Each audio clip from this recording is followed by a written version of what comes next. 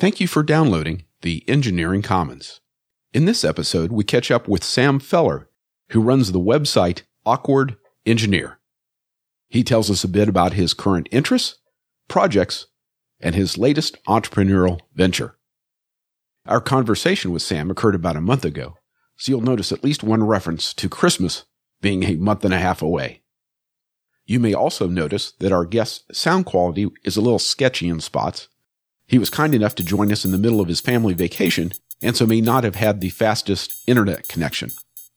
Again, thank you for your patience, and we hope you enjoy this episode of the Engineering Commons.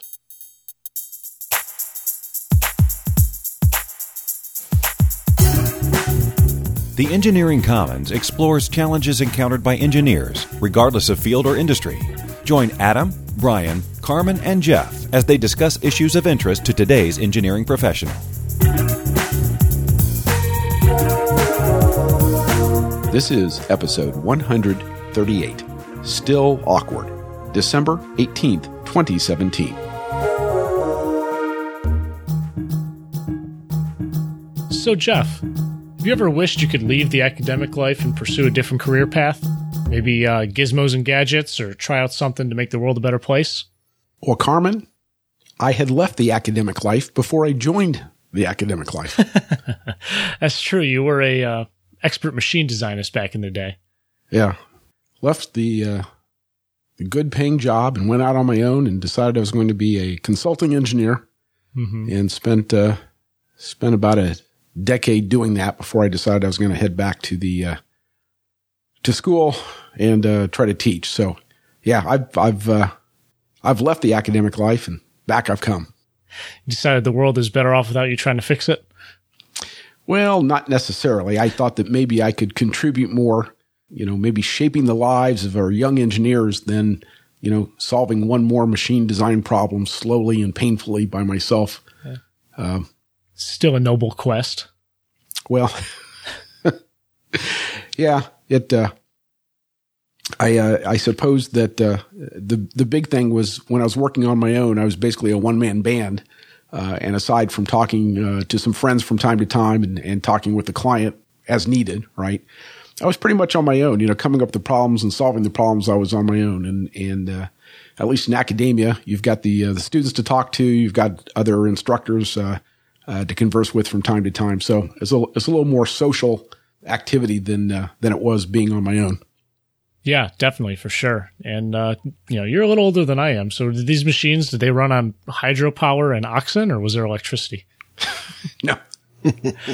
They most all had electrical hookup. So, yeah, I kid. I figured there was electricity. This would be a way cooler podcast if you're like 150 years old, though. Yes, probably so. Maybe when I get to be 150, we can keep doing this, okay? Episode 2000 or so. Right. Well, by then we're going to be looking at, plasma conduits or something like that. I mean, that's the big thing, right? Yeah, you'll be having hover roads and everything. It'll be real cool. Yeah. Yeah, intergalactic highways. Right. Well, all the machines will be harvesting energy. All the RF, they'll harvest that and run on that. All of it, yeah. But let's not stray too far from the topic. Tonight we're going to talk to Sam Feller, who's returning to the show after a 68-episode hiatus. Working out his contract was a real pain in the ass. Sam runs the website Awkward Engineer and develops projects that will improve your life, like the voltmeter alarm clock, the emergency button switch, and the looks to be retired perfect cookie dunking cup.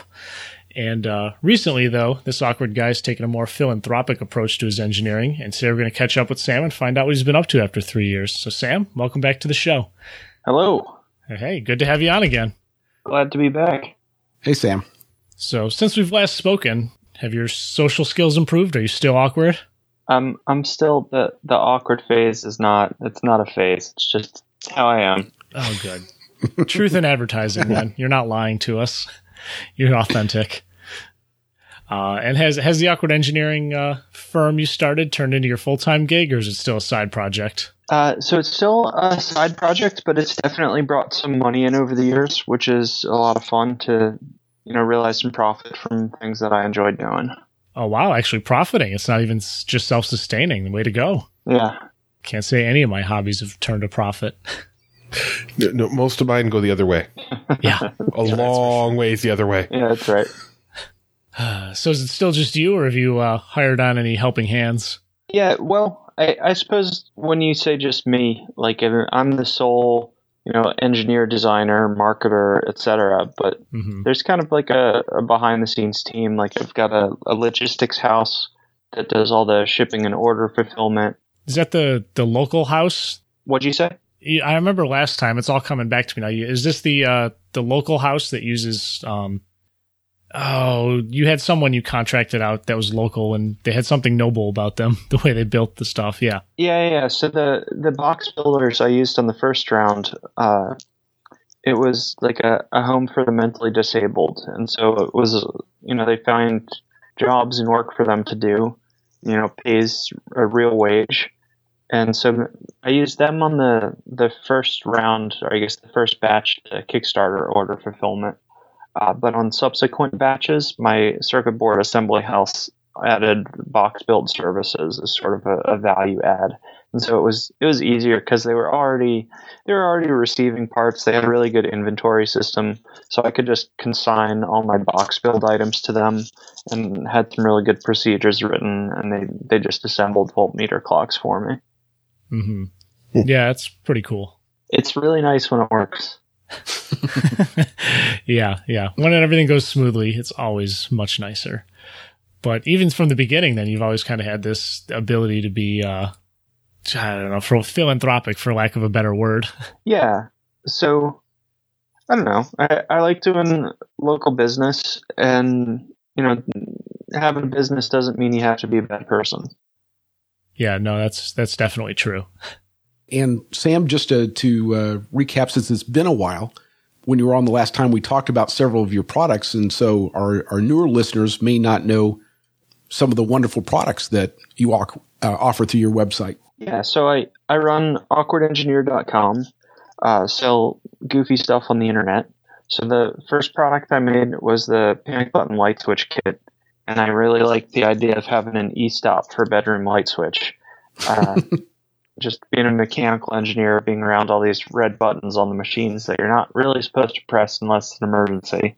And so I figured if I wanted one so badly, then other people might too. So I think I decided I put $500 into it, and I made about 100 of these light switch kits. And I launched, and I think I sold 3 or 4 on day one, including one to my mom and one to my dad. And I said, I'm gonna have to hustle to sell the rest of these. So I walked up and down the street, literally going to like little stores in the neighborhood, seeing if they'd carry it. And they said no. But eventually I got into ThinkGeek, and they really liked it, and they ordered a whole bunch more. And I've since moved thousands of them, which was pretty exciting for me. And I kind of felt like I was onto something. And I started learning from it and making more things. So I have engineering blueprint placemats. Those are still up and doing well. I invented a cup for Dunkin' cookies. It failed as a Kickstarter, but the idea was licensed successfully, and you can buy them online now. I still have mine. It changed my life. Awesome. Breakfast will never be the same. Yeah. And it was a proud moment. I've got a kid now, and the first time we dunked Oreos in the cookie cup together was a lot of fun. That's awesome. Neat. And then I guess my most financially successful product to date has been my analog voltmeter clock. So that came out of a successful Kickstarter, and then the following year I did an alarm clock version of it. And then since then I haven't done, I call it commercial development. I still love making things, and I still like invent and design and release things and put them up publicly on Awkward Engineer. But I haven't geared towards a Kickstarter or anything recently. I've been putting the rest of my time into my startup, which is RightGrid LLC. We make a solar-powered cell phone charging kiosk. Okay. Cool. And you in your RightGrid website, you talk about how you're going to send them to the third world, and you actually have shipped some units to Africa already, but have plans to send them elsewhere too, like in the U.S. as well? So that's a good question. We're kind of in a state of limbo as a company. We're incredibly tight on cash right now, but there's a demonstration unit in the DRC, the Democratic Republic of Congo. And then we've got units that are in a shipping container making their way to Ghana right now. And so we had started out, we've got about 24 units deployed around the U.S., mostly in the New England area. And we kind of use that as a development effort, just to build things in our own backyard. Like doing field service and learning and figuring things out is much easier when you don't have to fly across an ocean. Just slightly, yeah. Yeah. Yeah. So we kind of knew as a company, like people in the U.S. are very hesitant to pay for electricity and cell phone charging. Like people would ask a bartender to plug their phone in, not realizing that electricity, costs money. The bartender just does it. It's so cheap relative to everything else we do that people don't think much about the cost of electricity. But in Africa, people are willing to pay. And so we knew that the business model just made more sense getting stations deployed over there. So we're tight on cash. We've got units on a boat making their way across the ocean. And then out of nowhere, an American company was interested in turning some of their on-grid products into off-grid products. And here we had this experience building solar systems, building out like a remote monitoring system and a back end to support them. And we said, yeah, we'd love to build some demonstration units for you. So we did a little work for this unnamed U.S. company as well. Very cool. Now, you called this your startup company. Did you help found it, or is this something you signed on to? Yeah, I'm a co-founder. A good chunk of the company is mine. I met the CEO at like a hardware startup meeting several years ago, and he said he was working on some cell phone charging stuff, and I was like, that sounds cool. And he described what he was doing, and I was like, maybe I can help you. And I met up with him and saw his prototypes, and I was like, I can definitely help you. And so it's been just a heck of an experience. I've really grown. Like I'd had a lot of entrepreneurial experience through Awkward Engineer, but with RightGrid, it really gave me the opportunity to kind of grow from being like just a mechanical engineer to being head of product development for a company. And I was involved with hiring the electrical embedded engineers, the back end, like cloud engineer, helping put together a project plan for the team, keeping all the teams like on task, on schedule, moving forwards. It's been a real growing experience for me. Sounds like you're making the move into management as well. So you say that, and it's happening, but I haven't stopped engineering. I haven't stopped making things. Yeah, you're still in that startup phase. Have you found yourself transferring the technical skills from Awkward Engineer to RightGrid? Because last time we spoke, you were trying to optimize a microcontroller to save some microamps. Absolutely. I think the technical skills that I built up in Awkward Engineer were invaluable. Like here I am a mechanical engineer by training, but mechanical engineers who know how to set registers on a low-level microcontroller, I think it's a little unusual. And so when I was working with my other engineers, like I knew plenty about what they were doing, enough to be able, like we had some junior engineers just out of school, and they were smart enough to figure things out, but I could give them guidance and help.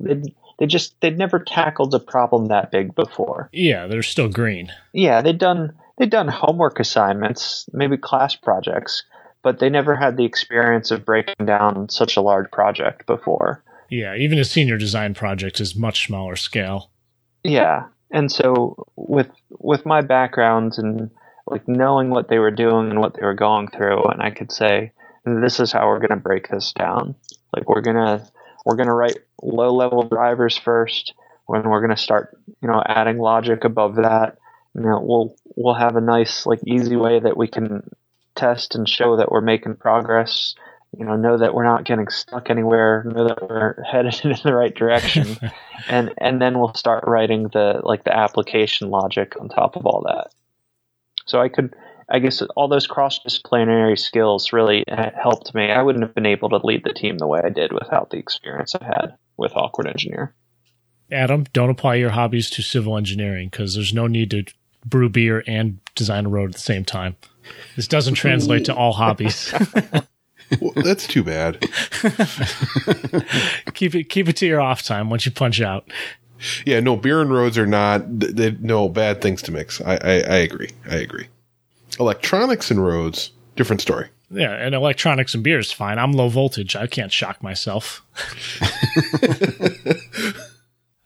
So you kind of talked about a little of everything there, when you're dealing with your new hires, from low level stuff to, cloud things. So you're applying really two projects from Awkward Engineer. You have your voltmeter clock, and then you also have your latest project that you're kind of documenting on the site, the bus stop tracker. Yeah, the bus stop tracker is a fun project. It shows, I really love integrated product development, and I wanted a sign. There are 4 bus routes that go by my house, and I didn't like opening up my laptop to check for the bus, and I realized I've become internet addicted. So actually, I've ditched my smartphone. Oh wow! Gone back to the old school. I call it my high school dropout phone because it's not a smartphone.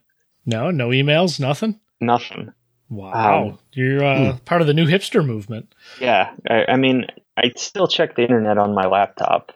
Don't think I've given up cold turkey here. I realized I had an issue and it was how I manage it. So, but I wanted to know when the buses were coming. So I call it single-purpose dedicated hardware. And I really love the idea of having a permanent display on my living room wall that also, very importantly, needed to look cool. And so I started doing the mechanical work to house the thing, the electrical work to support some 7-segment displays, and also some of the embedded work to drive the displays, and a bit of the cloud work to process the NextBus API.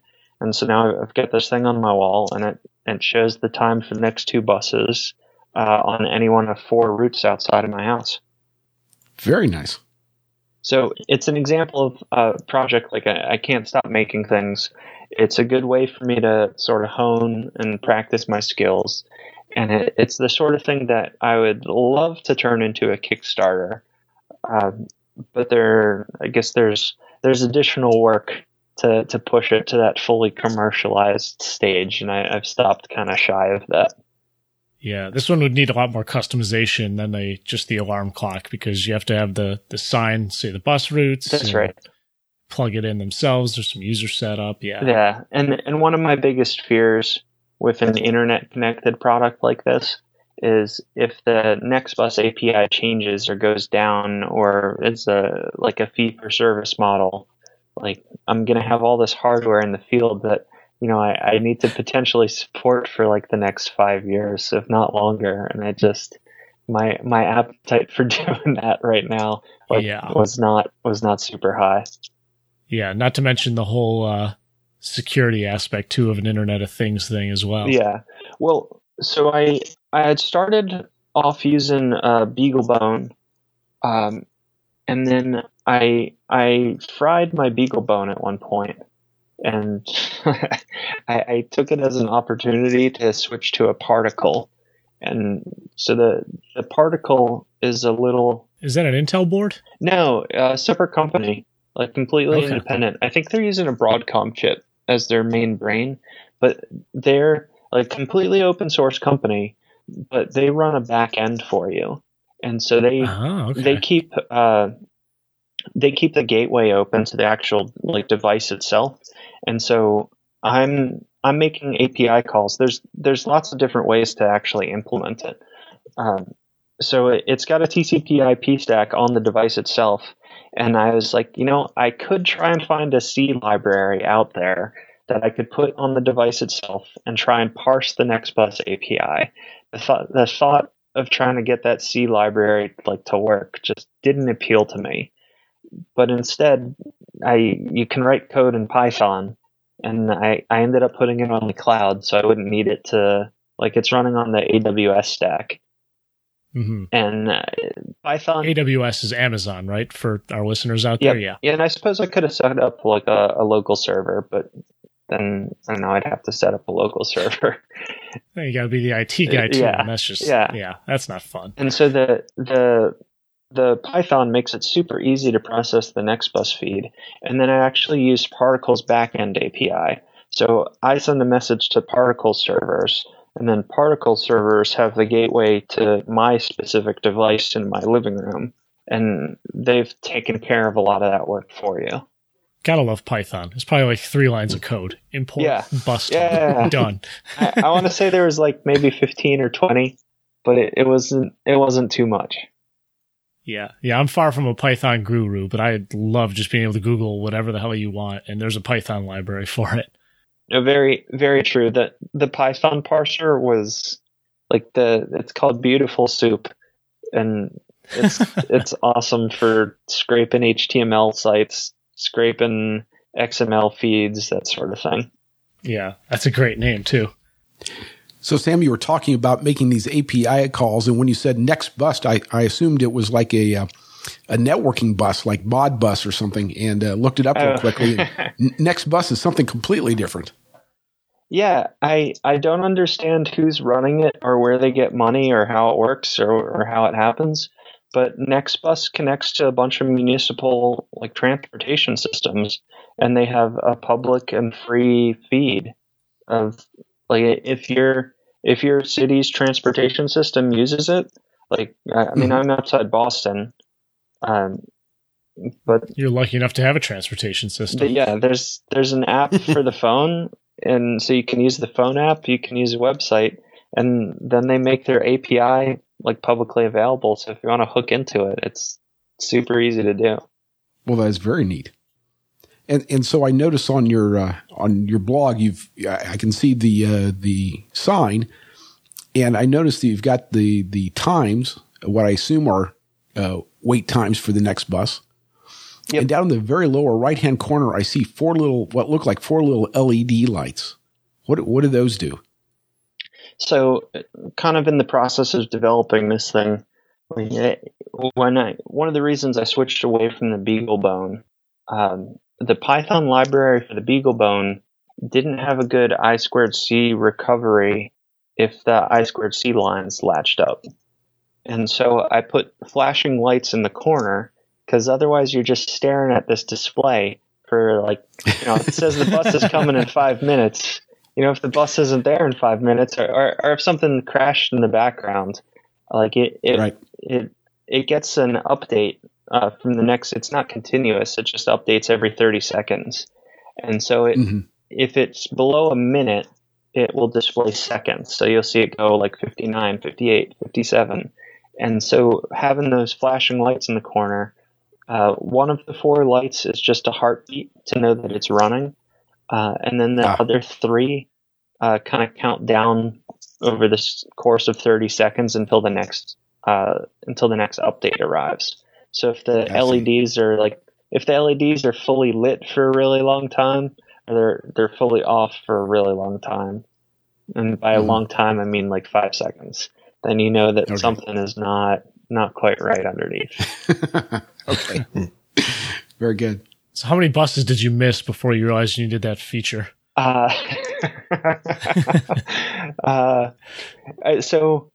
I don't take the bus that often, but when I do, it's really nice. But I was like this little kid, and I'd sit there watching my countdown timer, and then I'd go to the window because I can see the bus stop, right out the street. And so I was sitting there wondering why it wasn't changing. And then that's when I figured it out. You've just traded your internet addiction in for a bus watching addiction. Yeah. It's back to the drawing board. What's the worst part of that is you're using the internet indirectly to feed a new bus watching addiction. True, but it's minimal impact to bandwidth. The bill from Amazon Web Services over the last like 6 months, I think, has amounted to like $3. Yeah, so not too bad of an addiction. Yeah. You can afford that. That's cheaper than a data plan. Yeah. So shifting gears a little bit, going back to RightGrid, you mentioned you had some units on the way to, was it Ghana? Yeah, that's right. Yeah. So do you have any plans once they're set up or while they're being set up to go to Africa yourself and help with the install or to check in on them? So there's a chance that I could end up going. CEO is very likely to go. I have my yellow fever vaccines and all those fun things. So there's a very good chance I could go, but it's not for certain. Nice. And would that be sometime in 2018 or farther down the road? So the units are supposed to be landing very soon, and then they got to clear customs and all those other good things. So you'd like to think it'd be this year, but we've got a month and a half of this year left, and those things can unfortunately take a while. So it might push into Q1 of next year. Okay. And honestly, who wants to travel during Christmas time anyways? It's true. So while we were setting up for the show, you mentioned part of this was made possible on, through a generous grant from Microsoft. Can you talk a little bit about that? Yeah. So Microsoft has an internet connectivity initiative. Just bring internet to more places in the world.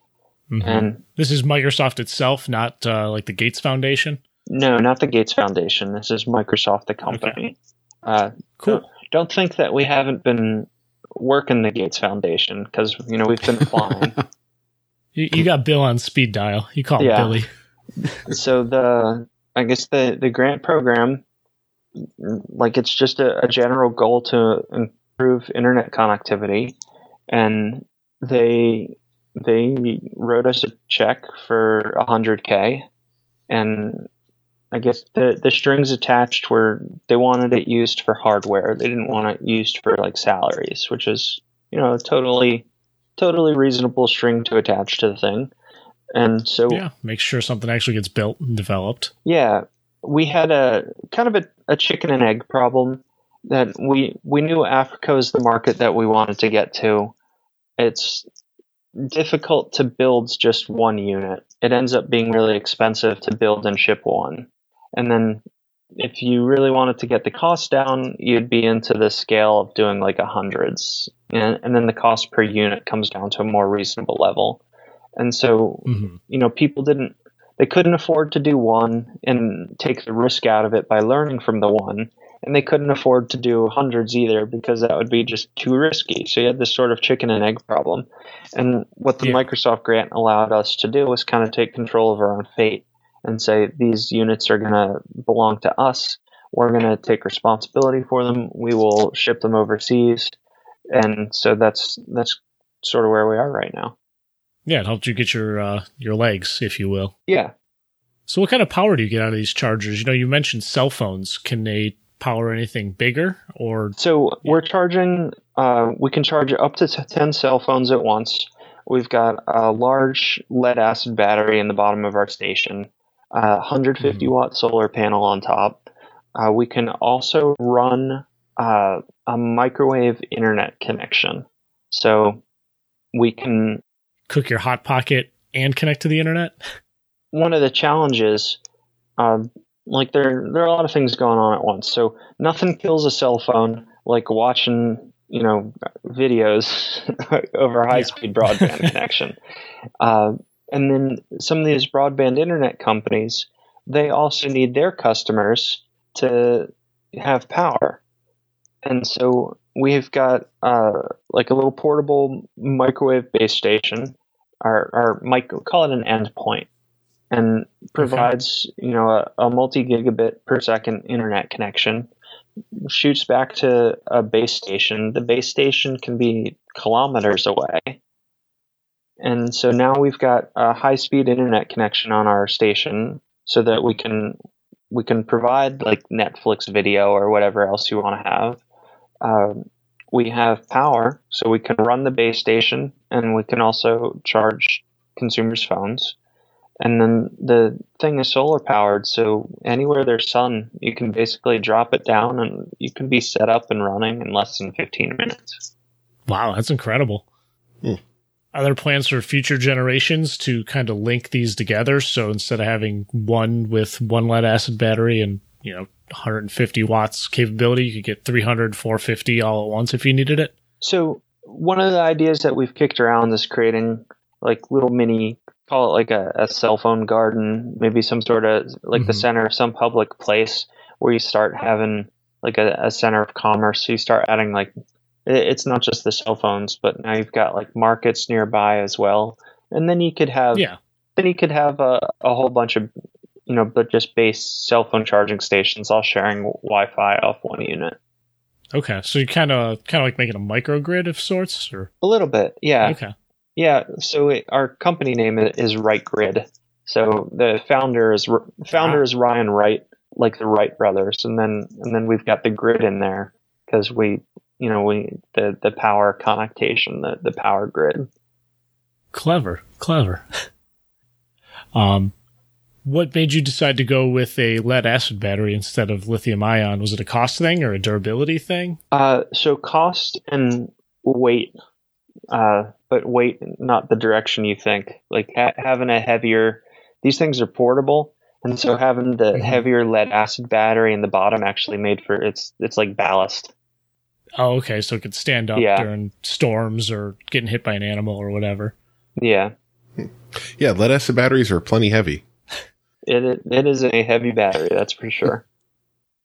And so you mentioned that numerous people could be charging their phones at the same time. So how do you work that? Do people just stand around and wait for the phone, or do they leave their phone? Or exactly how does this thing allow multiple people to plug in at the same time? So we actually have a locker system. And so one of the things with the financial model that we're trying to work, we'd like to have this pay per charge model, which is what already happens in many places in Africa. People will pay to charge off a diesel generator. And so that pay per charge model exists. What we really want to be able to do is, as a business, collect some of the recurring revenue of that charging to be able to pay for like our Wi-Fi hotspot.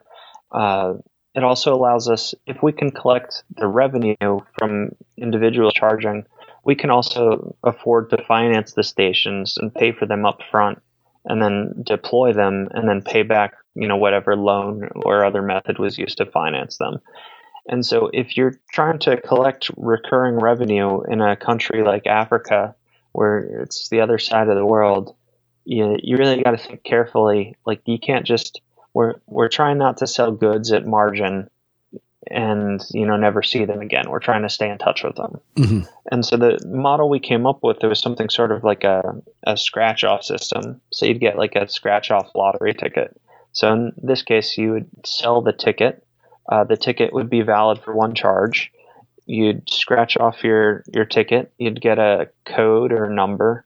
You'd type that into the locker or into the station, and then a locker would pop open. And then you can plug your phone in, close the locker, secure it, walk around, enjoy whatever local amenities there might be there, whatever marketplace, whatever it has to offer. And then you come back, enter your code, and retrieve your phone from the locker. So we've got 10x of everything. So we've got 10 cell phone charging chips, 10 lockers, 10 sensors. So that's the motivation behind that design. All right. And about how long do you, on average, does somebody have to wait for their system, for their phone to charge? So we can emulate the USB charging spec. And so we can charge just as fast as a regular wall charger. Oh, great. Are you future proofing them to use more of the USB-C and the Type 3 power delivery specs where you can get up to, 20 volts and 5 amps? So we're still at the micro USB spec. Okay. It's like, I think the BTS 1.2, but if we needed to update our circuit boards to support it, like the USB-C, it wouldn't be a problem. Cool. You guys have thought of everything. You just need a little cooler in there for some beers or whatever. Yeah. Well, I know you're on vacation, so we can't keep you too much longer. Since we've last spoke, you've also had time to start a family as well. You have a son now. Actually, you're taking him out now to geek out at the Space Center, correct? That's right. We went to the Space Center today, so he turns 3 next month. Oh, wow. So you had him to celebrate your podcast debut, right? Yes, I did. That's what we'll say anyways. So does he get to help you as you're, tinkering around at home or, at work or something? Are you trying to get him involved? Is he old enough to do that sort of thing yet? For some things, I definitely, I really enjoy making things for him. Mm-hmm. So I started making some laser cut toys for him. It's just laser cut cardboard, but for when he turned 2, I made laser cut cardboard airplanes, and all the little kids got airplanes in their goodie bags. Oh, cool. And they spent like 20 minutes putting stickers on them and coloring and had a great time. So I made the airplanes for him. I'd be impressed with that too. You can send one to me. Yeah. He helped me put together his high chair. He likes turning screws and nuts and bolts. So I made him, I saw him playing with like the Allen wrench. And so I went to the hardware store and I got some 1/2-13 nuts and bolts. So these are big, fat, chunky, nuts and bolts. And I got them stainless steel. So I feel a little better about that. And then I used, my mind is going blank.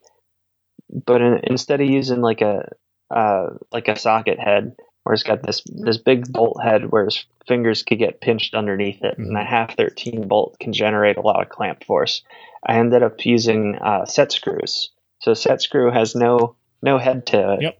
You can't pinch anything. Mm-hmm. And so I 3D printed this little thing, and I embedded the nuts into it. And now he's got this little toy where he'll sit and he'll turn the little set screws back and forth. And he knows righty-tighty, lefty-loosey. So I'm doing something right as a mechanical engineer. There you go. By the time he's 5, it could be your technician. Yeah. And pay him in goldfish crackers. I know some 20-something-year-olds who don't know that. So you're doing a good job. I tell it to myself every time I turn a screw, righty-tighty, lefty-loosey. Oh yeah, and especially when you're like reaching underneath and it's reversed, so you're like, well, wait, no, my right, left now, and I'm not going to admit to last time I changed my oil how long it took me to get the drain plug off. Righty-tighty, lefty-loosey. They're words to live by. Oh yeah, yep. It's a mantra. So just closing out the show, do you have any tips for our listeners who might be thinking of getting involved in, some project that's outside of their comfort zone and don't really know where to get started? Like any techniques that have worked for you just to tackle something new? Mostly just do it. I'm a big believer in STEAM. So not just STEM, but STEAM. So that's science, technology, engineering, art, and math. So it's the wanting to build something, having an end goal in mind. Like my bus sign, I hadn't written Python code in a while. I'd done circuit board layout before, but hadn't done anything with it in a while. Mm-hmm. It was because I wanted the bus sign that I did all those other things. Having a good project and something that you want as the motivation to do other things, I think that's the way to go. Yeah, I've found that helpful too. If I have something in my head that needs to get done, I'm way more inclined to finish it than, the notebooks I have here of cool project ideas and interesting tidbits and app notes I'll read one day. Yeah. No, you need something to give you that little push. I had a friend, and one of my favorite quotes from him, he said, "Nobody wants to write code.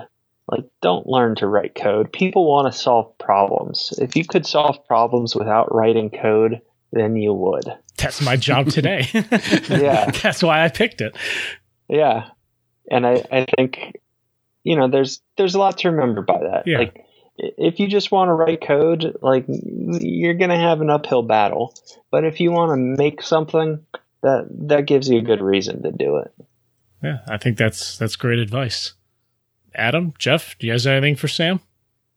Well, so I thought I would ask, I know that you have now gone through several microsystems for your various projects.